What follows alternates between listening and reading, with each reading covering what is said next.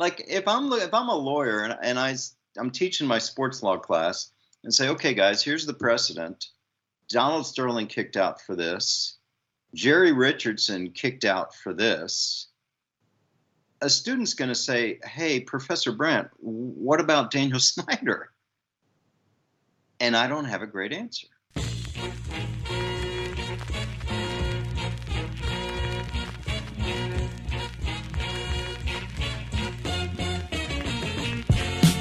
Welcome to the Edge of Sports podcast. I'm Dave Zirin. This week we are talking to longtime NFL executive and current professor at Villanova Law School, Andrew Brandt, to give us an inside look at what it's like in the National Football League and what he thinks they are saying and even what the heck is going on with all of these emails that are dripping out of NFL headquarters, what they represent, who could be next on the chopping block, and what it all means, for goodness sakes, because you have this 650,000 email trove that was meant to investigate Daniel Snyder and the Washington football team, and the people who've taken a fall are John Gruden and, to a lesser extent, ESPN reporter Adam Schefter.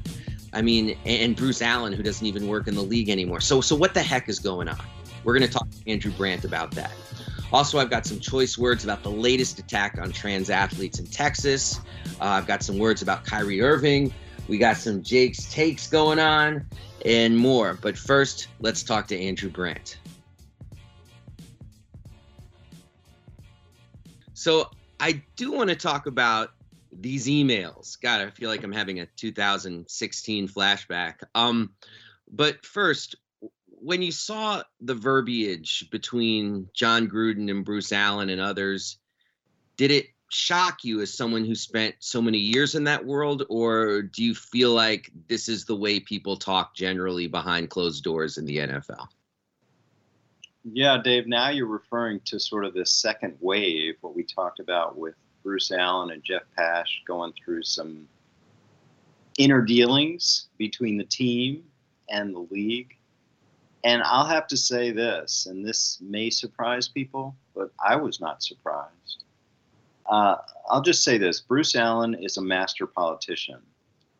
The NFL, like a lot of big businesses, or if people are watching this, like their own small business, is very political. It's very political. It's about relationships. It's about political capital.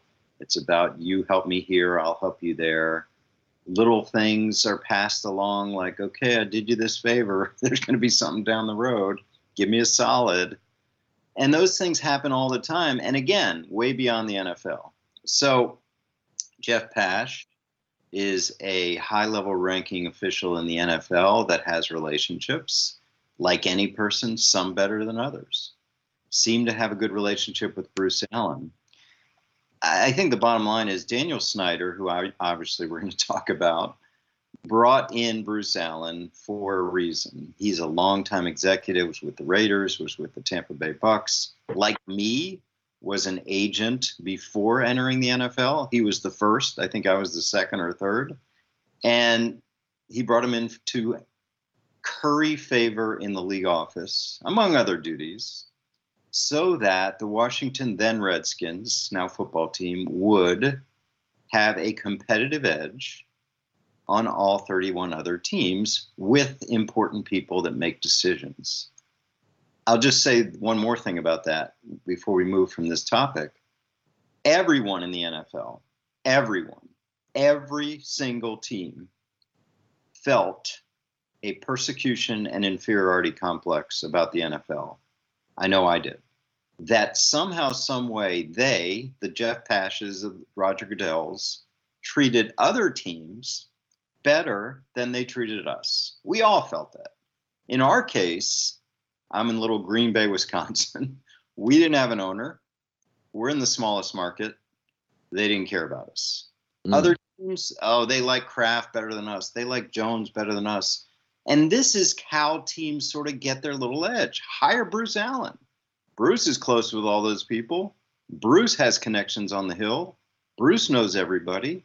So that's what goes on in this sausage making in the NFL. Yeah, I want to get to some of these bigger issues, believe me.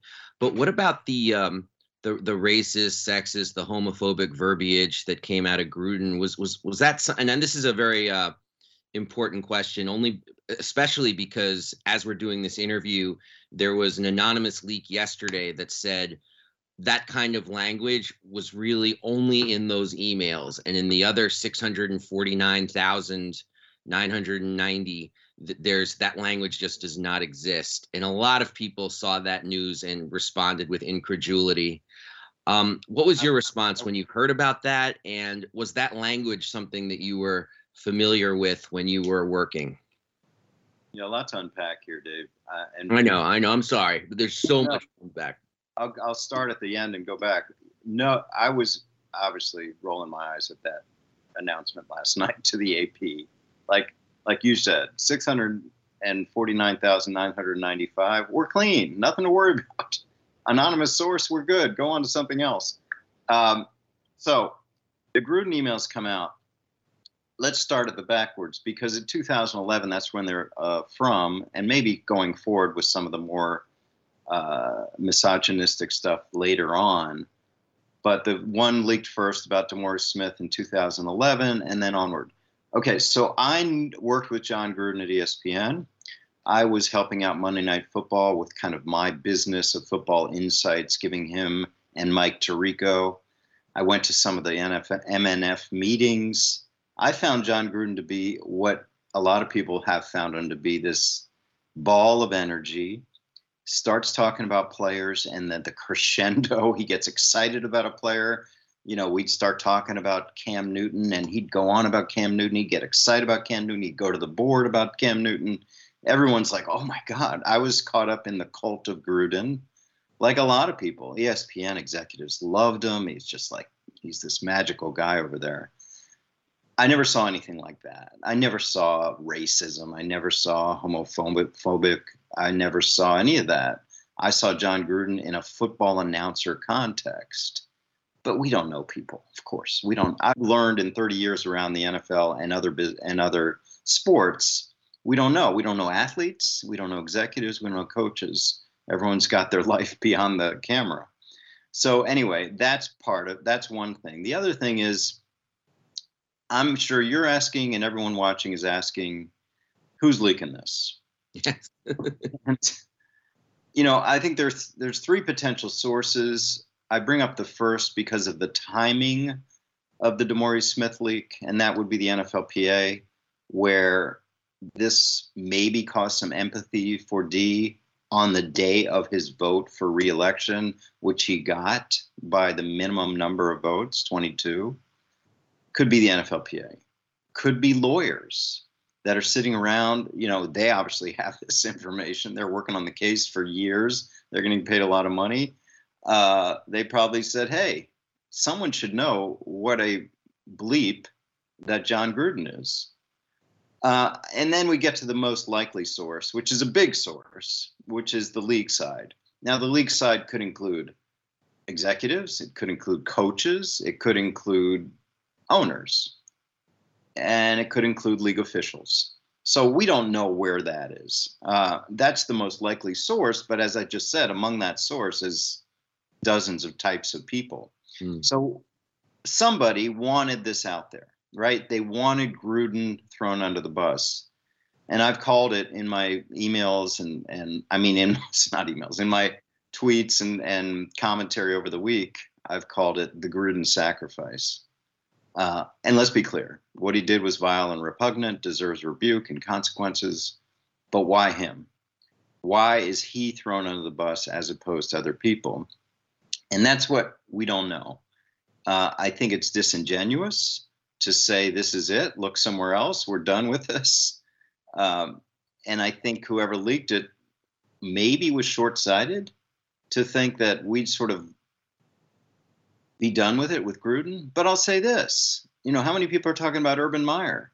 Like, the NFL knows, rightly so, you know this, next week, next month for sure, you know, we'll be attracted to something else. There'll be another shiny object, another drama, another saga, another episode. And then someone will say in November, like, hey, remember those Gruden emails? And like, so they know.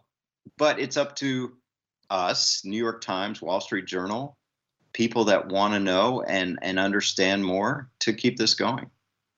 Okay, so you've read some of the theories, surely, that it's certainly bizarre that out of an investigation of Dan Snyder, the people paying the price are Mark Davis and the Las Vegas Raiders. I mean, someone mentioned when everything dropped and when Gruden was fired or resigned, that in 8 days they went from 3-0 and this revival at this multi-billion-dollar stadium in Las Vegas to an organization in absolute disarray.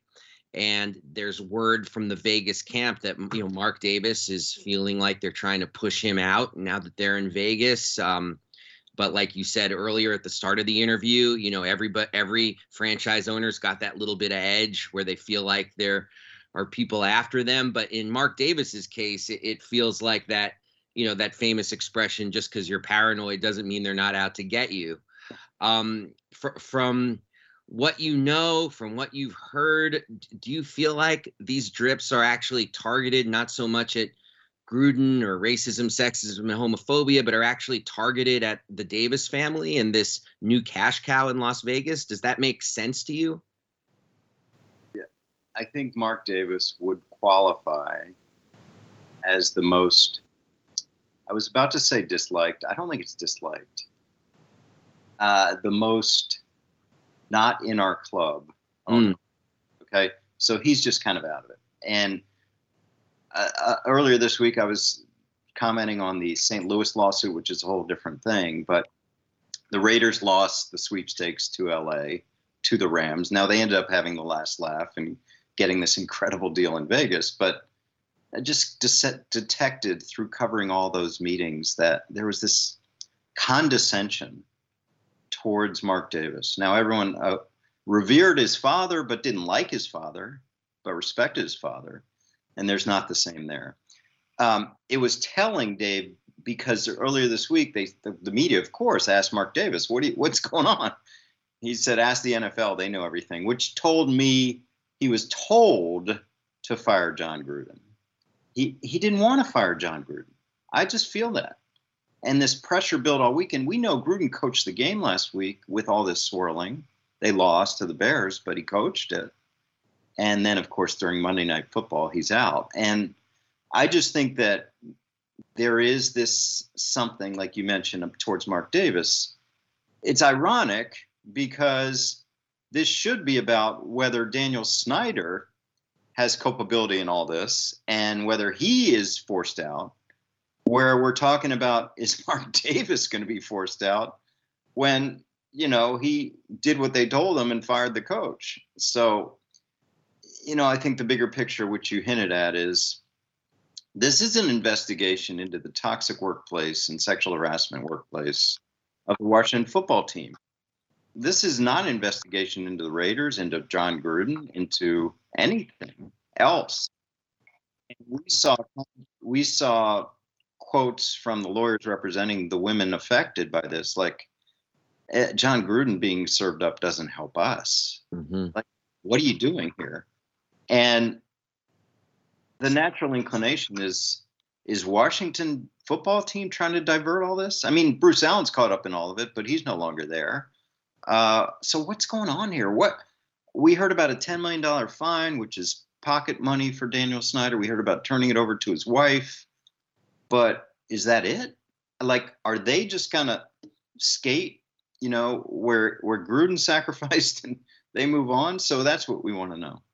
Yeah, you said that word skate, which is in my next question. Great observation about there being the club. It certainly, and Mark Davis being outside of the club, that certainly goes with everything I've read about how ownership meetings go and how those personal relationships go. So that brings us to Dan Snyder. Is Dan Snyder part of the club? And this franchise in Washington was, when I started sports writing, I did an article about the most valuable franchises in the league, and it was Washington 1, Cowboys 2. And, the Washington is not in even the top 3 anymore. And it raises and of course, the attendance at games is an embarrassment. If you're the away team, you're louder than the home crowd. It raises, you think about the history of Washington and RFK and the way the wood bleachers used to vibrate. And it raises this question that a lot of us, I live in the DC area, that we all have. Why does Dan Snyder always skate? Is he part of the in club? And then why is he part of the in club if he runs the business in such a way? Well, some personal disclosure. I think you know this. You're talking to a guy that you're looking at, born and raised in Washington, D.C., spent every Sunday since I was a toddler going to RFK Stadium with my dad. Some of my fondest memories. That place shaking, obviously, and great memories of that team. Just like that was it. Going to Redskin games was my, highlight of my weeks back then. So I'm personally invested in what you're talking about. My allegiance has changed, not so much because of the change in ownership, but I started working for another team. That's hard to maintain a relationship with a team. So anyway, it does affect me personally at exactly what you're saying. He is part of the club.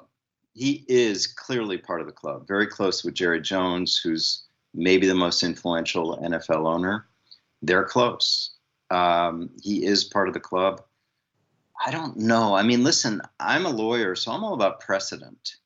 So I have two questions on precedent, just throwing it out rhetorically. Number one, if this trove of emails finds racist or homophobic or sexist or naked pictures from someone else, owner, executive, coach, are they fired?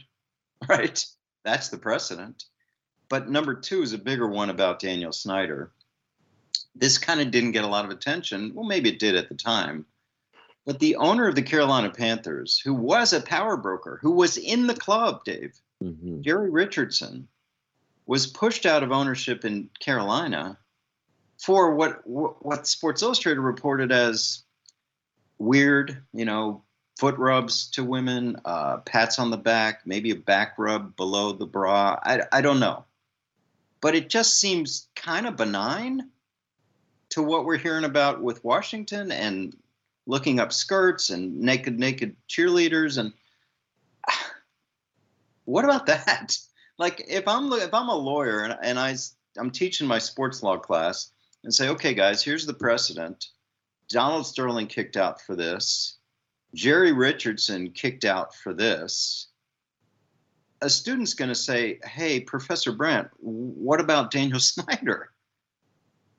And I don't have a great answer. Now maybe he's above all this. This was executives. This was Bruce Allen. This was all these other people. This was taking them on the junkets to Costa Rica with their cheerleaders. I wasn't there. Not me. My wife's running the team. I don't know. But to the direct question, he is in the club. The franchise is still very valuable, but it is hard to see, like I was in Green Bay when we went to the southern places, Arizona, San Diego, Tampa, Jacksonville. Yeah, we'd have half the stadium was like Lambeau Field. I have a feeling Washington's becoming that. And it's not a Miami or Arizona. It's happening in the Northeast. Mm-hmm. Yeah. It's painful, actually, if you go out there. There are several online campaigns to release the emails. Some of them put forward by very prominent people like Mike Florio at Pro Football Talk. It's not just, fringe people trying to start these campaigns. Will that make a damn bit of difference? Yeah. And does the NFL care about things like the thirst from their fans to see these emails? I saw one person comment that if the emails don't get released, it's a public relations hit of about a 3. And if they do get released, it would be a public relations hit of about $1 billion, probably. So they're going to want to keep them. But how long can they resist public pressure? Yes, that's again looking at precedent. I was covering all this for ESPN. I was covering the lockout, and they're never going to watch again. This labor is just turning them off. Okay. Ray Rice Never going to watch again. This is turning me off. So many broadcasters. I can't broadcast this anymore. Okay. Tom Brady. This is so unfair. I'm never going to watch again. It's terrible. Okay. Colin Kaepernick, as you know better than anyone. Never going to watch again. It's terrible. It's turning me off. Okay. None of that has happened. So again, if you're in those offices and you're calculating, like you said, I just said it before, they'll move on. They meaning me, Florio, you, everyone, they'll move on. I can't say we won't. Now, we've got the two most prominent names in newspapers on this, right? So these leaks have come out of the New York Times and the Wall Street Journal, and maybe, I believe, the Washington Post. So we've got, and Washington Post did great reporting on the toxic workplace there with the team, and still is obviously has those contacts with the women and what's going on. So investigative journalism is going to be important here, Dave, but yeah, I don't know if the NFL is quaking in their boots. You know, I wrote about a 4-year litigation in St. Louis that keeps going against them, and they keep saying, we're not turning that over, whatever. No, like if they're telling a judge, go pound sand, I'm sure we could have that attitude towards media. And one last question for you. Based on what we've seen and based on what we know, do you want to conjure a guess as to what's said about Colin Kaepernick in these 649,995 emails? Well, there's the legal side, which is there collusion, which is two or more teams or a team and a league conspiring, concerted action to keep him out.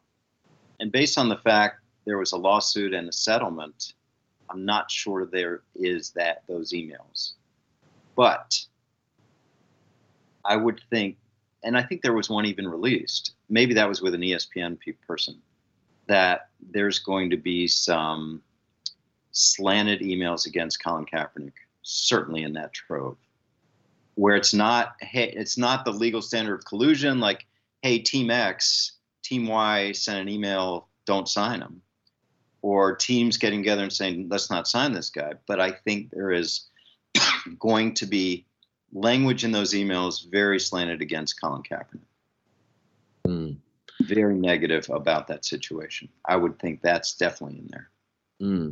Well, Andrew Brandt, you've been so generous with your time. Is there anything I'm missing in this story? Anything about it that's got tickled its way under your skull that you want to comment upon? I think the only other thing I'd comment upon is this sort of feeling about John Gruden walking away from, pick a number, $50 million. I don't believe it for a second.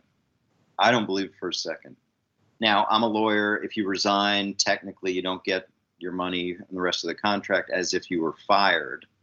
But obviously he didn't resign willingly.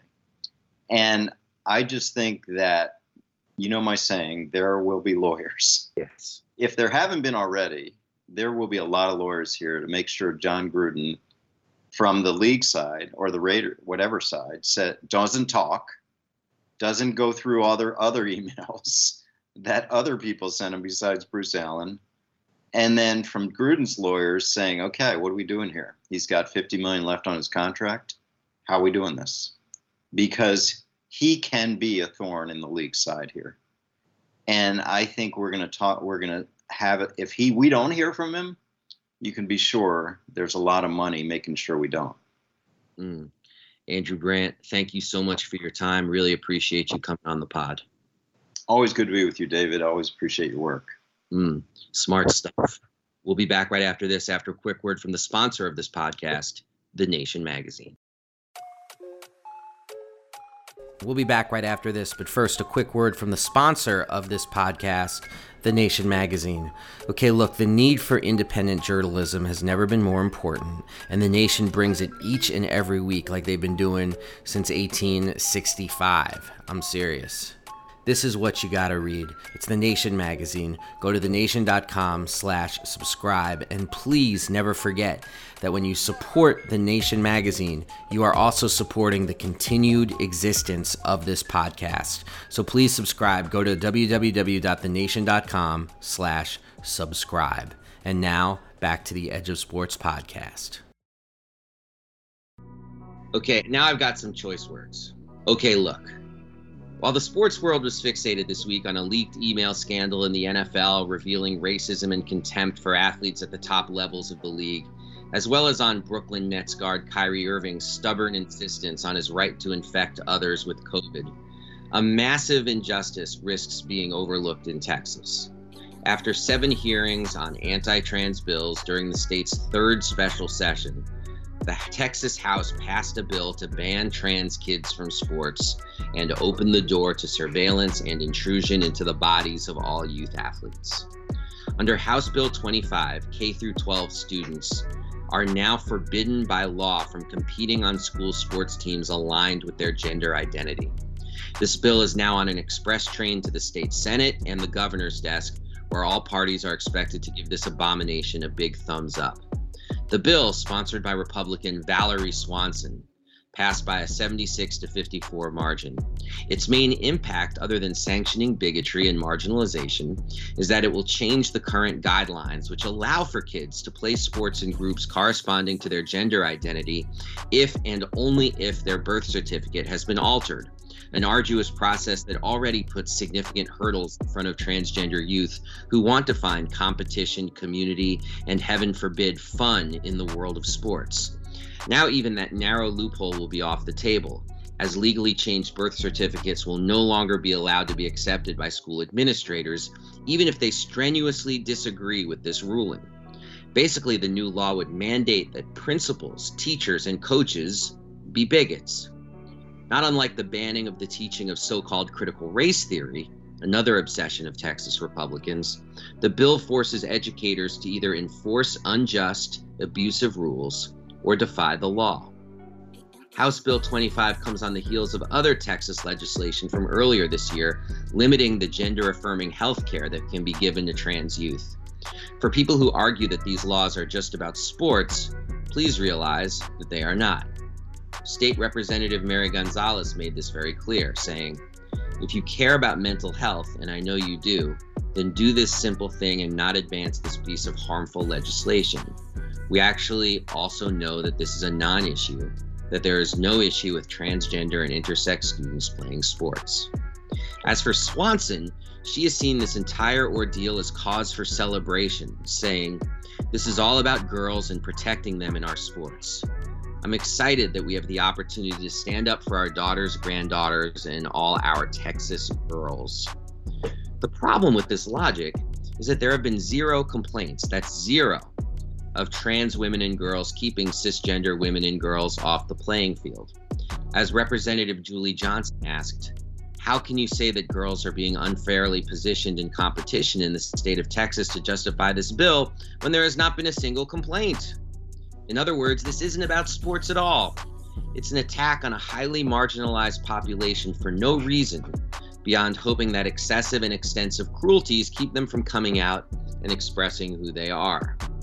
We should be asking why this is a priority for Texas at all. As Chase Strangio, a lawyer for the ACLU and a former guest on this show, said to me, "With a failing power grid, a pandemic, and an escalating climate crisis, lawmakers chose to mock, demonize, and ultimately use the power of the state to bully an already marginalized group of young people, all to solve a problem that plainly does not exist. Trans kids are not dominating in sports. These days, trans kids spend far more time in state legislatures begging for their humanity than they do on the sports field." This is an intolerable piece of legislation that Governor Greg Abbott will sign with glee. For people who love our transgender family and friends, and for anyone who believes that legislative brutality is not the way to bring people closer in the human family, this is the time to speak out. Despite the tireless work by trans youth and advocates, the Texas vote has received little to no publicity outside the state. For the Valerie Swansons of the world, there is a reason they prefer passing these bills in the dead of night. We have a duty to shine a light and to connect this barbarism with the spate of legislation coming out of Texas that does nothing to solve people's real pressing problems and everything to distract, divide, and demonize young people for just wanting to play. We'll be back right after this, after a quick word about how you can support the Edge of Sports podcast.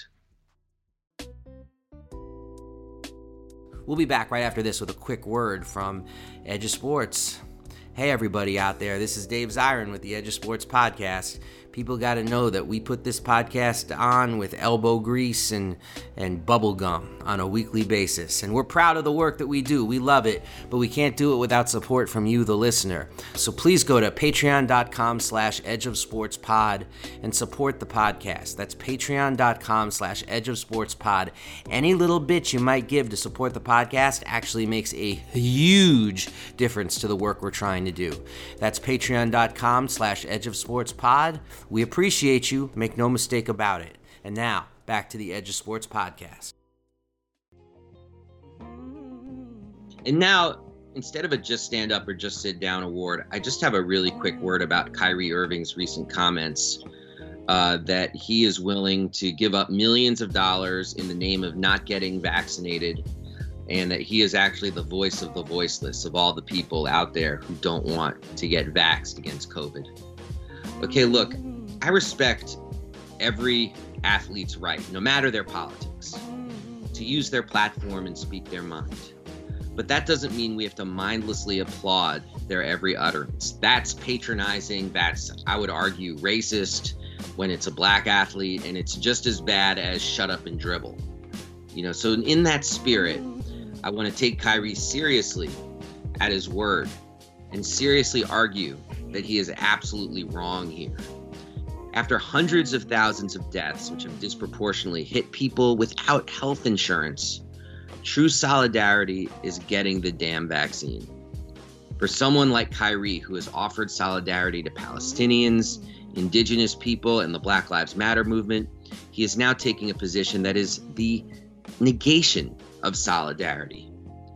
I understand that the mistrust of Kyrie and many others is rooted in the incredibly wicked history of racism in medicine in this country and the lack of mistrust of anything that the federal government puts forward. But we have to realize that this is why Ted Cruz and Donald Trump Jr. are cheering Kyrie on. They don't believe in the concept of public health. And they don't care if millions died. They'll be in Cancun while people die needlessly in overstuffed hospitals. Kyrie has a platform to make a difference, and instead, he is doing harm.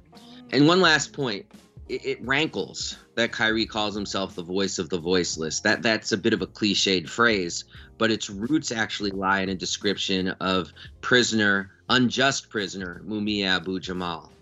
And so I would say you should not use that phrase in vain, because if there's one thing that Kyrie Irving, Ted Cruz, and Donald Trump Jr.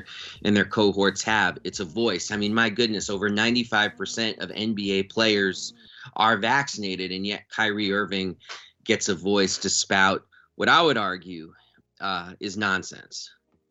And damn, it hurts to put those three names in the same sentence. Kyrie Irving, Ted Cruz, Donald Trump Jr. They don't belong in the same sentence, not by a long shot. So Kyrie Irving, respect your right to privacy, respect your right to have an opinion. Could not disagree with you more about your perspective about what this vaccine means. You are arguing for the negation of solidarity, and the true voiceless are the over 700,000 people who've died. We are back on the Edge of Sports podcast for the segment that is becoming far more popular than anything I do. It's when I talk to my 13-year-old son about his NFL picks, which are shockingly successful. His name is Jacob. We call this section Jake's Takes. Jake, how you doing? I'm doing great. How are you? Good. We got to wake you up a little bit. It's early on a Saturday. Jacob is struggling, but, the show must go on. Right, Jake? Yes, it must. Yes, it must.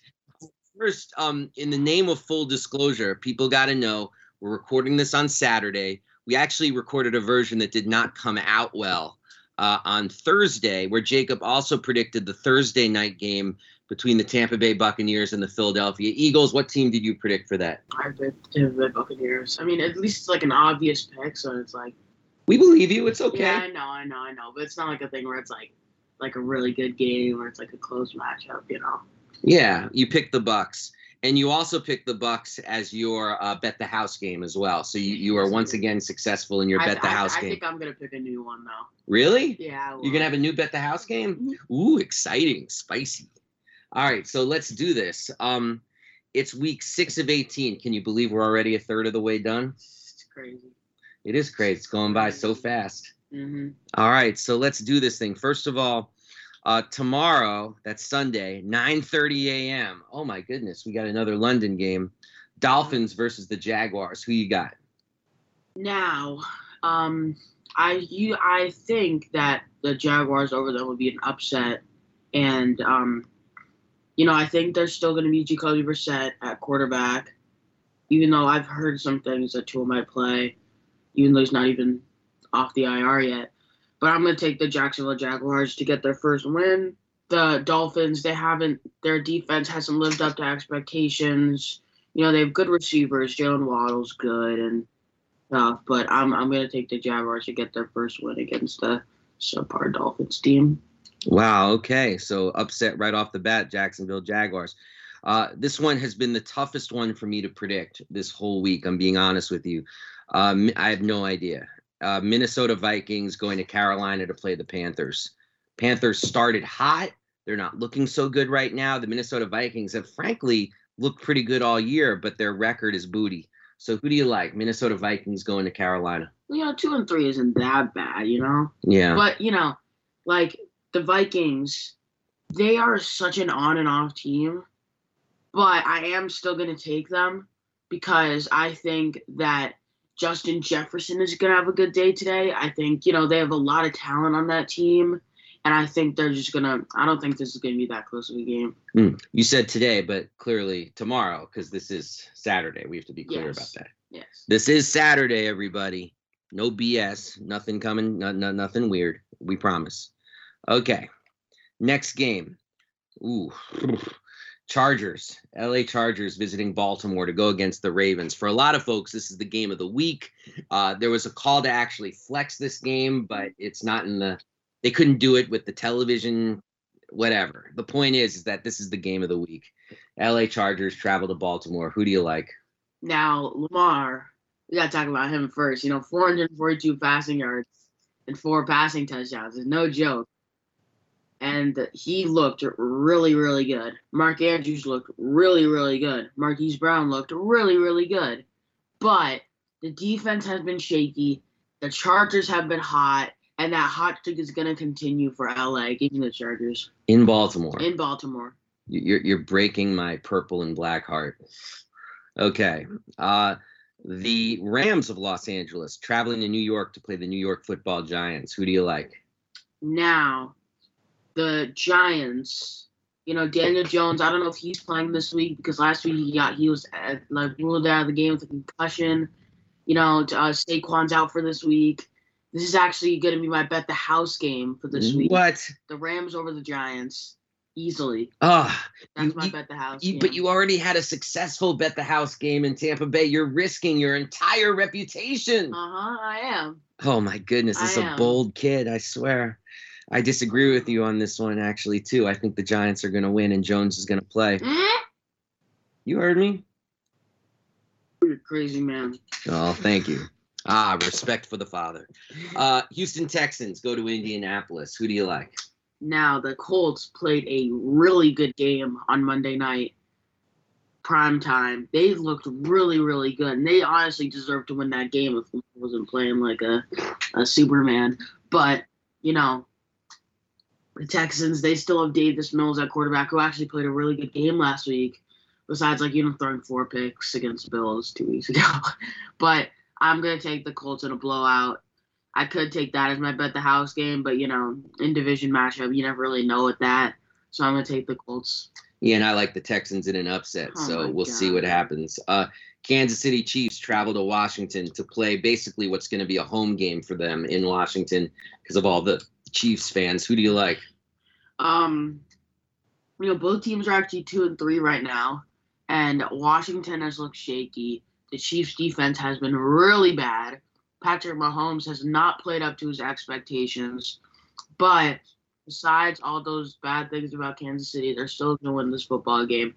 Don't hop on that train where the Chiefs aren't going to, make the playoffs or anything. They're still going to be – they're going to get over 10 wins. Give me the Chiefs. Wow. The Green Bay Packers traveling to Chicago. And what is the oldest rivalry, I believe, in NFL history? Packers versus Bears. Now, their starting running back. Who's starting running back? David Montgomery. He got out. Their backup, who's actually I really like, Damian Williams. Now he's out. For Chicago. Yes, for Chicago. Justin Fields, he hasn't looked like amazing, but his last game he actually played pretty good, besides throwing a pick. And the Bears pass rush is arguably so far this season the best in the NFL.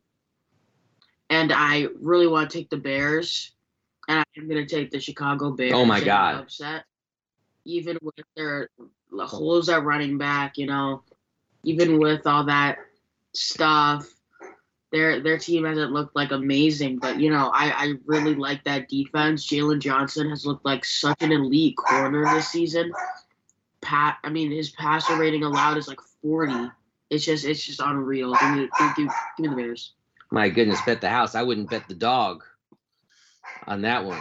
Cincinnati Bengals traveling to Detroit. Another game that I think is really hard to predict. Bengals versus Lions. All right. This game, I have mixed opinions about this game. Joey B is a good quarterback. Joe Mixon is a very good running back. And I like that team. But the Lions still aren't going to win this game. And that team, I like their team. I like Quintez Cephas. I like TJ Hawkinson. I really like DeAndre Swift. The Bengals are just a better football team. They're going to win that game. Disagree. Arizona Cardinals traveling to Cleveland to play the Browns. Now I'm kind of torn on this game. I thought picking the Browns over the Cardinals was going to be an upset, but apparently the Browns are favored in this game. What? And I'm like, huh? Like, how are the Browns favored? So now I'm going to take the actual upset. Give me the Arizona Cardinals. The unbeaten Arizona Cardinals? The unbeaten Arizona Cardinals against a Baker Mayfield with a Odell, who they don't really have a good relationship with. They should really trade Odell. He deserves to be somewhere else. But that's besides the point. I'm going to take the Arizona Cardinals in a good game. Dallas Cowboys traveling to New England to play the Patriots. The Cowboys probably the second hottest team in the NFL to the Bills. You don't buy that? No, the Chargers are more hot than them. Yeah, you're right. I just don't want to believe it because they're going to beat the Ravens. All right, Cowboys, Patriots. Who do you like? The Cowboys, their offense, really good. Patriots, their defense, pretty good. And I'm going to take the one of the hottest teams in football right now. Mac Jones, he hasn't really looked like amazing. He's looked good as a rookie. On a rookie standpoint, he's been probably the best rookie quarterback. But, that team is just – it isn't good enough. Their weapons aren't great. Their tight ends are good. Damian Harris is out for this game. I just don't see any way they win. I'm going to take the Cowboys. Yeah, I don't see a path to victory for the Patriots in that game. The Las Vegas Raiders, a team, as we've been talking about, with Andrew Brandt, a team in utter turmoil, traveling to Denver to play a beat-up Broncos team. This is also very tough to predict because the Broncos are beaten up physically. The Raiders are beaten up mentally. Who comes out on top?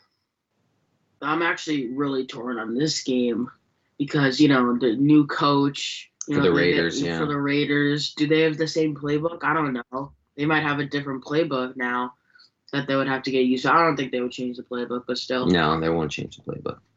The Broncos, Teddy Bridgewater, I don't know how he still feels after that concussion a few weeks ago. Their defense is really good, and I don't really want to take the Raiders, so I'm going to take the Broncos. Ooh, interesting. I should probably take the Raiders. No. I hear you. I think I'm going Broncos too on that. I'm going to take the Broncos. A very interesting game. The Seahawks, led by my man, Geno, going into Pittsburgh against the Steelers. Who you like? As much as I would love so much for the Seahawks to win, they are not going to win this football game. You know, they have so many flaws on that team. Like, they have a bunch of good players and then a bunch of flaws. You know, the O-line sucks. Chris Carson is the most injury-prone running back in football. They have Geno Smith at quarterback. I mean, they have a bunch of holes on defense. Like, this team isn't very good without Russell Wilson. It just isn't. It's not a playoff team at all. Even with Russell Wilson, they're not a playoff team. They need to really build up that offensive line. But I'm going to take the Pittsburgh Steelers and Big Ben. Yeah, you know, I think the other day I said Geno and the Seahawks would win it. Mm-hmm. I'm changing. Yeah, I'm changing. Yeah, the Seahawks Geno. defense is like a So piece bad. of Swiss cheese. It's like Jamal Adams, Bobby Wagner, and then it's like a bunch of just trash. You know, no. Let me But Jamal rephrase that. Adams is having a terrible year. Let me rephrase that. Bobby Wagner and then a bunch of trash. Like, B-Wags can't be a whole defense, that's for sure. And then the last game, Buffalo Bills traveling to Tennessee to play the Titans. Who you got? Who do I have in this game? Man? Josh Allen has looked really good. Stephon Diggs, he hasn't looked amazing, but you know, he's been good. I have no clue. You're not going to make a prediction? I am going to make a prediction. This is called Jake's really Takes, not bored. Jake's Hamletian All right. dithering. You know what? I'm going to take the Tennessee Titans then, because Derrick Henry's going to stomp all over this defense.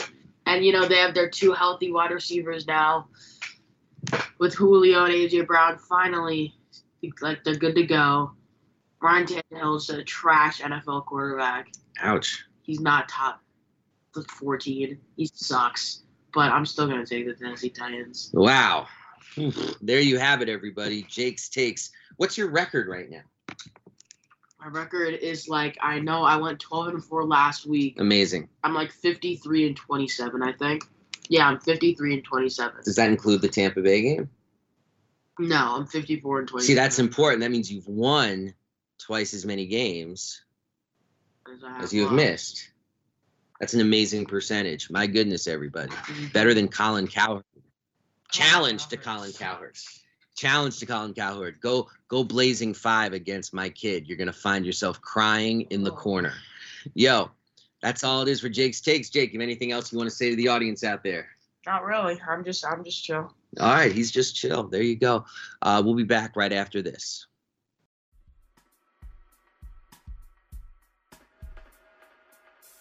Well, that's all we have for this week's show. Thank you so much to Andrew Brandt. Really appreciate it. Thank you so much to the producer of this podcast, David Tigaboo. Thank you so much, Jacob Zyron with the Jake's Takes. For everybody out there listening, please mask up. Please stay frosty. If you like the show, leave a little rating. Do something. I don't know. Just do something to spread the word for the show. This is how we got to operate. Word of mouth. It's the only way to go. For everybody out there, please mask up. Again, please stay frosty. We are out of here. Peace.